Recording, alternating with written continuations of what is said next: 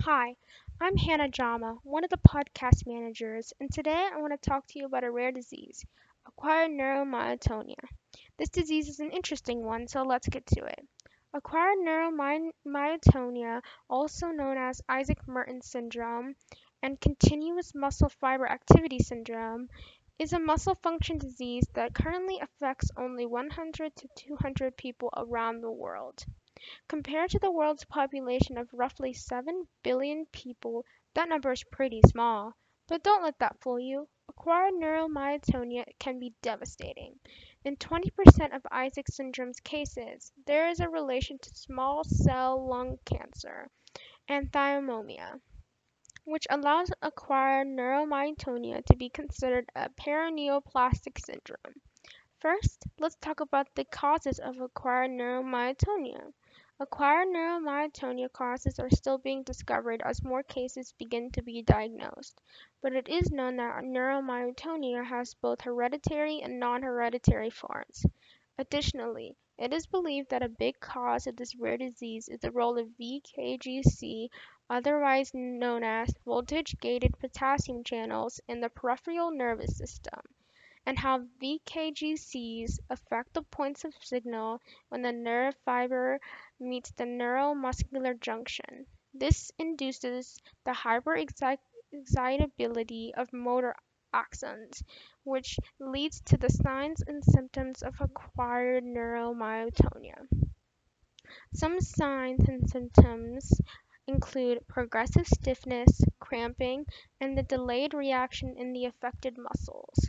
Additionally, the feeling of continuous writhing or rippling of the muscles under the skin, also known as myokemia, increased sweating, tachycardia, and muscle hypertrophy are also common signs and symptoms.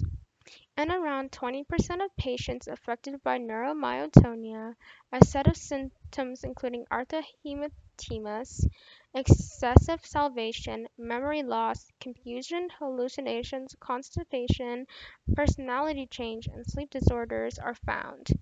If seen, these symptoms showcase that neuromyotonia may be diagnosed as Morvan syndrome.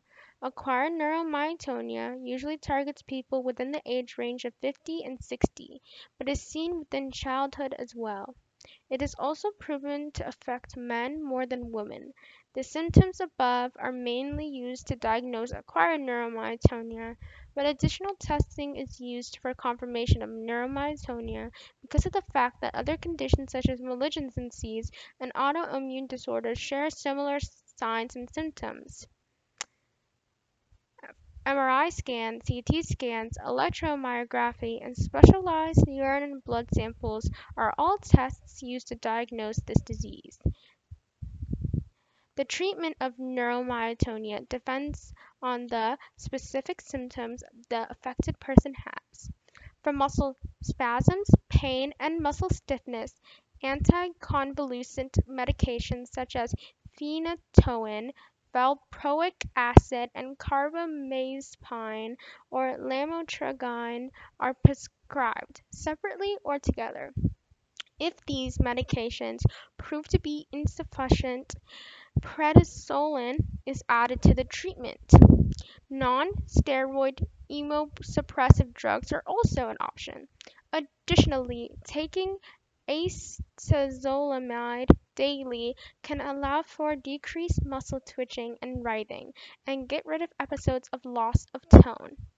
For severe neuromyotonia, plasma exchange or intravenous hemoglobin, which is the separation of the liquid part of the blood from the blood cells, is a treatment option. Acquired neuromyotonia is not a fatal disease, so the prognosis of this rare disease is not death, but it depends on the cause of neuromyotonia. The more severe the cause, the worse the prognosis is. However, most people see treatment results within a 4-week time period. That's it on acquired neuromyotonia. I'm Hannah Jama. If you want to learn more about acquired neuromyotonia, sources will be up on the Future Doctors of the World Google Classroom. I hope you enjoyed the podcast.